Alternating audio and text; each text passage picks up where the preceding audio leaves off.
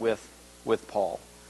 And so there's a map. From Antioch, Paul and Silas head overland to begin to revisit places that they went on the first missionary journey. And the first town, Derbe, Lystra, they come to, Paul picks up another guy for their team, Timothy. So just to remind you, their mission is just let's go back. Let's visit all of our friends in each of the towns where we preach the Word of God. Let's see how they're doing. And then as they traveled from town to town, they presented the simple guidelines that the Jerusalem apostles and leaders had come up with. And that turned out to be really helpful. And day after day, the congregations became stronger in faith and larger in size. The team was Paul, with Silas, and Timothy. And as they made their way, they had a plan. But the Holy Spirit began to alter that plan. And finally, and it seems that as you're traveling with them, they're going this direction, and then they want to go this direction, and then they want to go, and it's just finally end up maybe somewhat in a place of frustration. Maybe even Timothy's going, what in the world did I sign up? Because we're talking about 2 to 3 weeks of them wandering around without really knowing. We had this plan, but the Holy Spirit he's saying, no, don't go there. And then we go this way, and he says, no, go this way. And so finally, Paul had a dream. And a man, that's literally there, a man of Macedonia, that's going to become important in a moment. A man of Macedonia stood on the far shore. So they're in Asia Minor, so they're on the continent of Asia. Macedonia is over where Greece is now. That's now the European continent. So he has a vision of a man, a European man, saying, come over now to Europe, to Macedonia, help us. And Paul knew that, okay, that's what, so they make a quick trip. It was just go. Now go. No more warning signs, go. And so they went to Philippi. Now, I need you to help me with an illustration. I know that you have gotten settled. I know that I moved you to the middle. But I'm going to ask that you do me a favor, because you'll get it in a moment. I'm going to ask you not to sit in the middle. I want all the men to come over here, and I want all the women to come over here. Nobody in the middle. Men over there, women over here.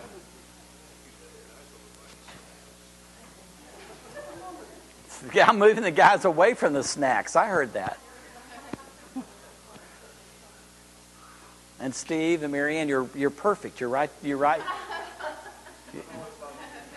Okay, have a seat. You can sit. Now, Philippi is in Macedonia. It's on the European continent. It was founded in 356 BC by Philip II. It came under the rule of the Roman Empire in 167 BC. And it's the first city that Paul and his team visit that it does not have a synagogue. So there's not a large community of Jews in Philippi, as every other community across Asia Minor. And so remember, Paul had a vision. There's a man in Macedonia that says, come on over, this guy. We need your help. And so just imagine Paul showing up in Philippi. Hey, there's no synagogue here. And so they literally wander around looking for a synagogue. F.F. Bruce says it took 10 Jewish men to establish a synagogue. And ladies, I don't want you to miss the prejudice in this statement. No number of women could compensate for the absence of even one man necessary to complete the quorum of 10. 10 men, if there were 20 women and 9 men, no synagogue. So just imagine Paul, a little unfamiliar with this vision of a man finding there's no synagogue, and they spend a few days wandering around Philippi, and they discover, hey, there's a prayer group that meets down by the river. And so they go down, and what do they discover when they get down to the river? Acts 16, 11 through 15. Backing up a bit, getting to Philippi, putting out from the harbor at Troas, we made a straight run for Samothrace. Next day, we tied up at New City. We walked from there to Philippi, the main city in that part of Macedonia, and even more importantly, a Roman colony. And we lingered there for several days. There's not a synagogue here. I have a vision of a man. On the Sabbath, we left the city, went down along the river, where we'd heard there was a prayer meeting. So we took our place with the women who had gathered there and talked with them. One woman, Lydia, was from Thyatira and a dealer in expensive textiles, known to be a God-fearing woman. As she listened with intensity to what was being said, the Master gave her a trusting heart, and she believed. And after she was baptized, along with everyone in her household, she said in a surge of hospitality, "If you're confident that I'm in this with you and believe in the Master truly, come home with me and be my guests." We hesitated, but she would not take no for an answer. Guys, Paul had a vision of a man in Macedonia. And when he got to Philippi, it was women. And the first woman that he meets that responds is Lydia, and she's from Thyatira. Where do you know where that is? It's back in Asia Minor. What about the man in Macedonia? It's a woman from Asia. We just came from Asia Minor. And we just had a vision of a man from Macedonia, and now it's a woman from Asia Minor. Thyatira is one of the cities in Revelation, one of the 7 cities. And the church there had a false prophetess. The next person that that Paul and team are going to encounter on the streets of Philippi is a false prophetess. There's just an interest. I don't know what the connection is. Just an interesting observation. It's a city famous for dyeing. It's a center of indigo trade. So Lydia was part of that trade. All right, now,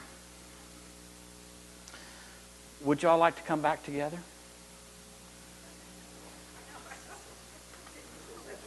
You could get used to this, huh? Gosh.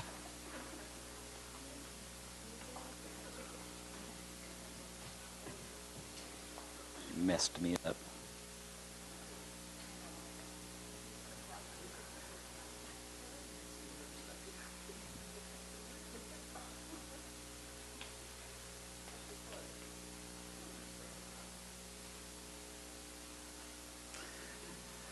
As Paul spoke, and I want to keep emphasizing, because I think sometimes we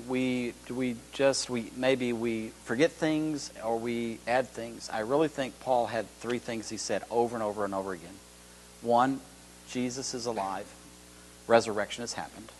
2, Jesus is the Messiah. He's the promised king. From his background as a Jewish follower of Jesus, we've been waiting for centuries, for thousands of years, for Messiah to come, the king, and Jesus is that king. And with that king, his kingdom is arriving. I think that's the message he kept announcing in city after city after city. And it's really so awesome that as Lydia and these women listened, Jesus was right there. And Jesus opened her heart. So the Holy Spirit enabled her to perceive what Paul was saying. And she believed. I believe. And she was baptized. And not only was she baptized, but she invited all of her household to be baptized with her as well. And then she does something that's really interesting. Many times, whenever there's an announcement of the good news, there can be a demonstration of the good news, and so a miracle, a sign, and a wonder can happen. In some way, this is almost the reverse of that, Because now Lydia is saying, if you judge me to be a believer, I need you to demonstrate something. I'm asking you to come dwell at my house. See, the indigo trade was very prosperous. Those that bought, it's a range of colors from red to purple, even it's kind of the blue jean color. That was really a very profitable business. So she was a very wealthy woman. So she had a home back in Thyatira, but she also had a home in Philippi where she carried on her business. So I want you to come and I want you to lodge in my house. And she persisted.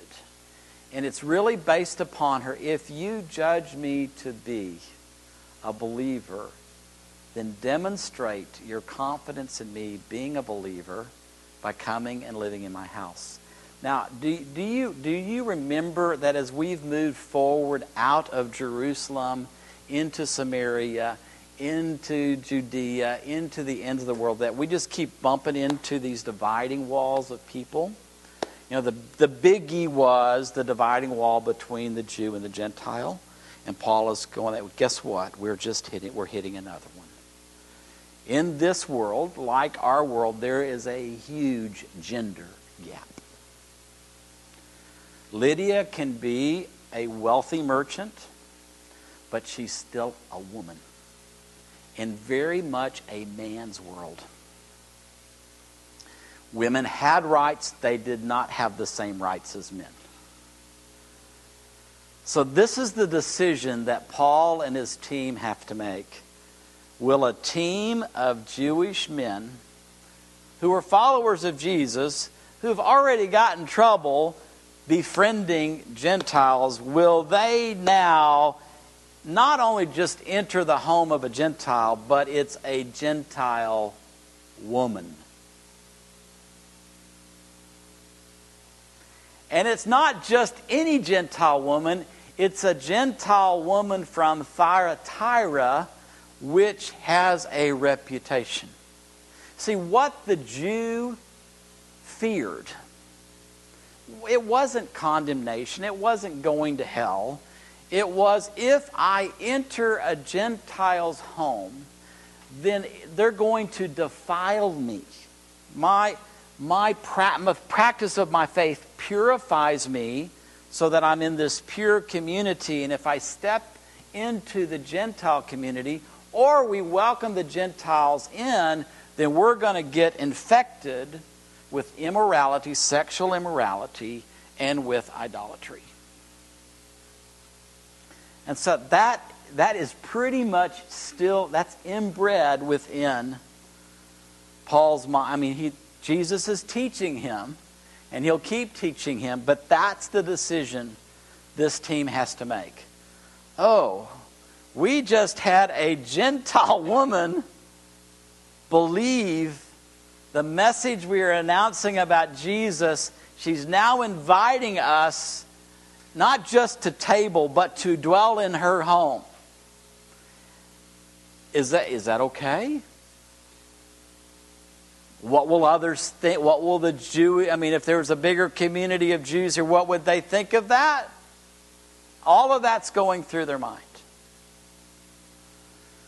Paul will later write in Ephesians, the Messiah has made things up between us so that we're now together on this, both non-Jewish outsiders and Jewish insiders. You could add both male and female. Jesus tore down the wall we used to keep each other at a distance. He repealed the law code that had become so clogged with fine print and footnotes that it hindered more than it helped. Then he started over. Instead of continuing with two groups of people separated by centuries of animosity and suspicion, he created a new kind of human being, a fresh start for everybody.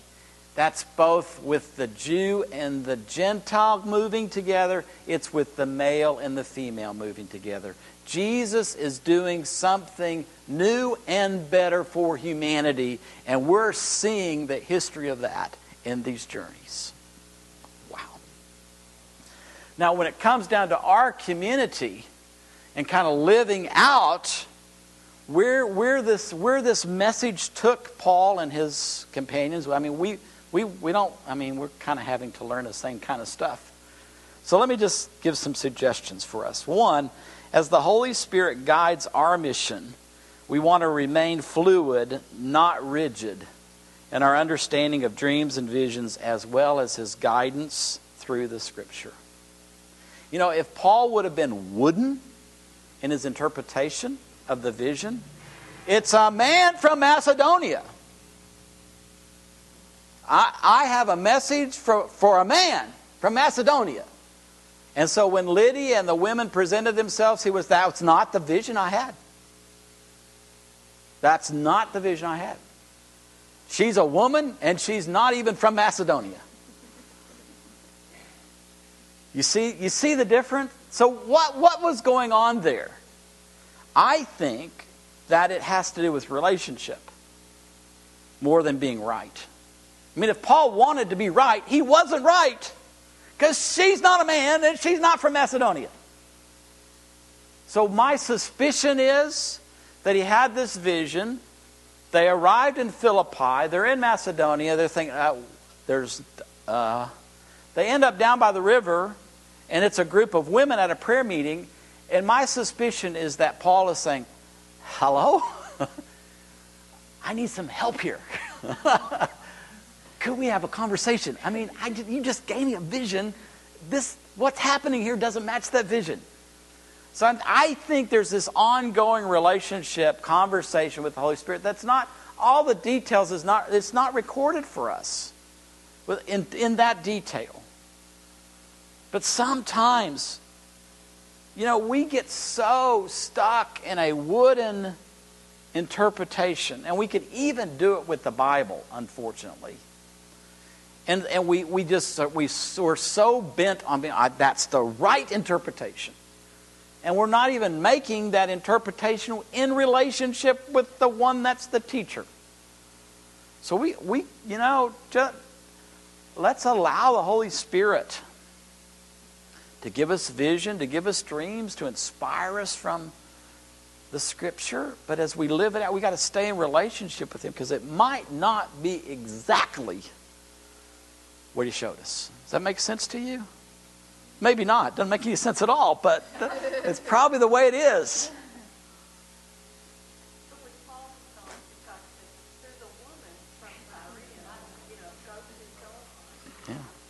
Yeah.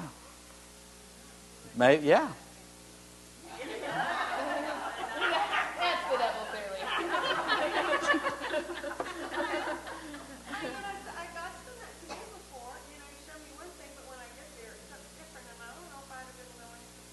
Okay. Yeah. Okay. Good. And then the next thing, the first follower of Jesus in Europe was a woman from Asia Minor, not a man from Macedonia. And this is a good opportunity because we're a little bit smaller group. Women,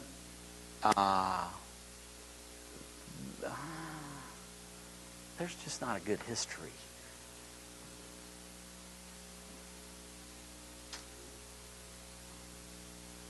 I mean, I wish that we could have learned the lesson way back here, but I don't think we've learned the lesson very well of what it means to be equal. There's no difference between male and female in Christ. Paul had to learn that lesson. Maybe we still need to learn that lesson. But woman is not less than man. We're equal in every way as a creation of God. And it's really sad how the systems of our world, this world was not friendly to women. And men were elevated above women. And that's not the restored humanity that Jesus is trying to bring. In our men's gathering, one of the topics was about spiritual leadership. Guys, let me tell you two things about spiritual leadership. Let me add a third one. Let me start with the negative. It's not about telling your wife that you're the leader and she's got to follow. That's not spiritual leadership. That's called being a dictator, a jerk. We could keep going. You want to lead anybody? You better follow Jesus. If you're not following Jesus, you can't lead anybody. So if you don't have a relationship with Jesus, and you're not meeting with Jesus, and you're not really intent on following Jesus, don't talk to me about leading anybody. Because you can't. And then, how does the New Testament define leadership? Servant. So men, you want to lead your wife? Then you find out what your wife needs, and you give your life to make sure those needs are met. You serve your wife. That's how you lead. Because that's how the New Testament defines leadership. Women, how many times in history are you the bridge builder? Not the guy, but the women. The gospel of the Lord Jesus Christ went from one continent to the next, beginning with a woman. So women, would you stand up, please? Because we want to express our appreciation for you. And part of that is also an apology for making you less, because you're not less. And that's really foolish. So today we're celebrating Lydia, but also you. So guys, it's our turn to bless these ladies. Just speak out blessing upon the ladies that are standing right now.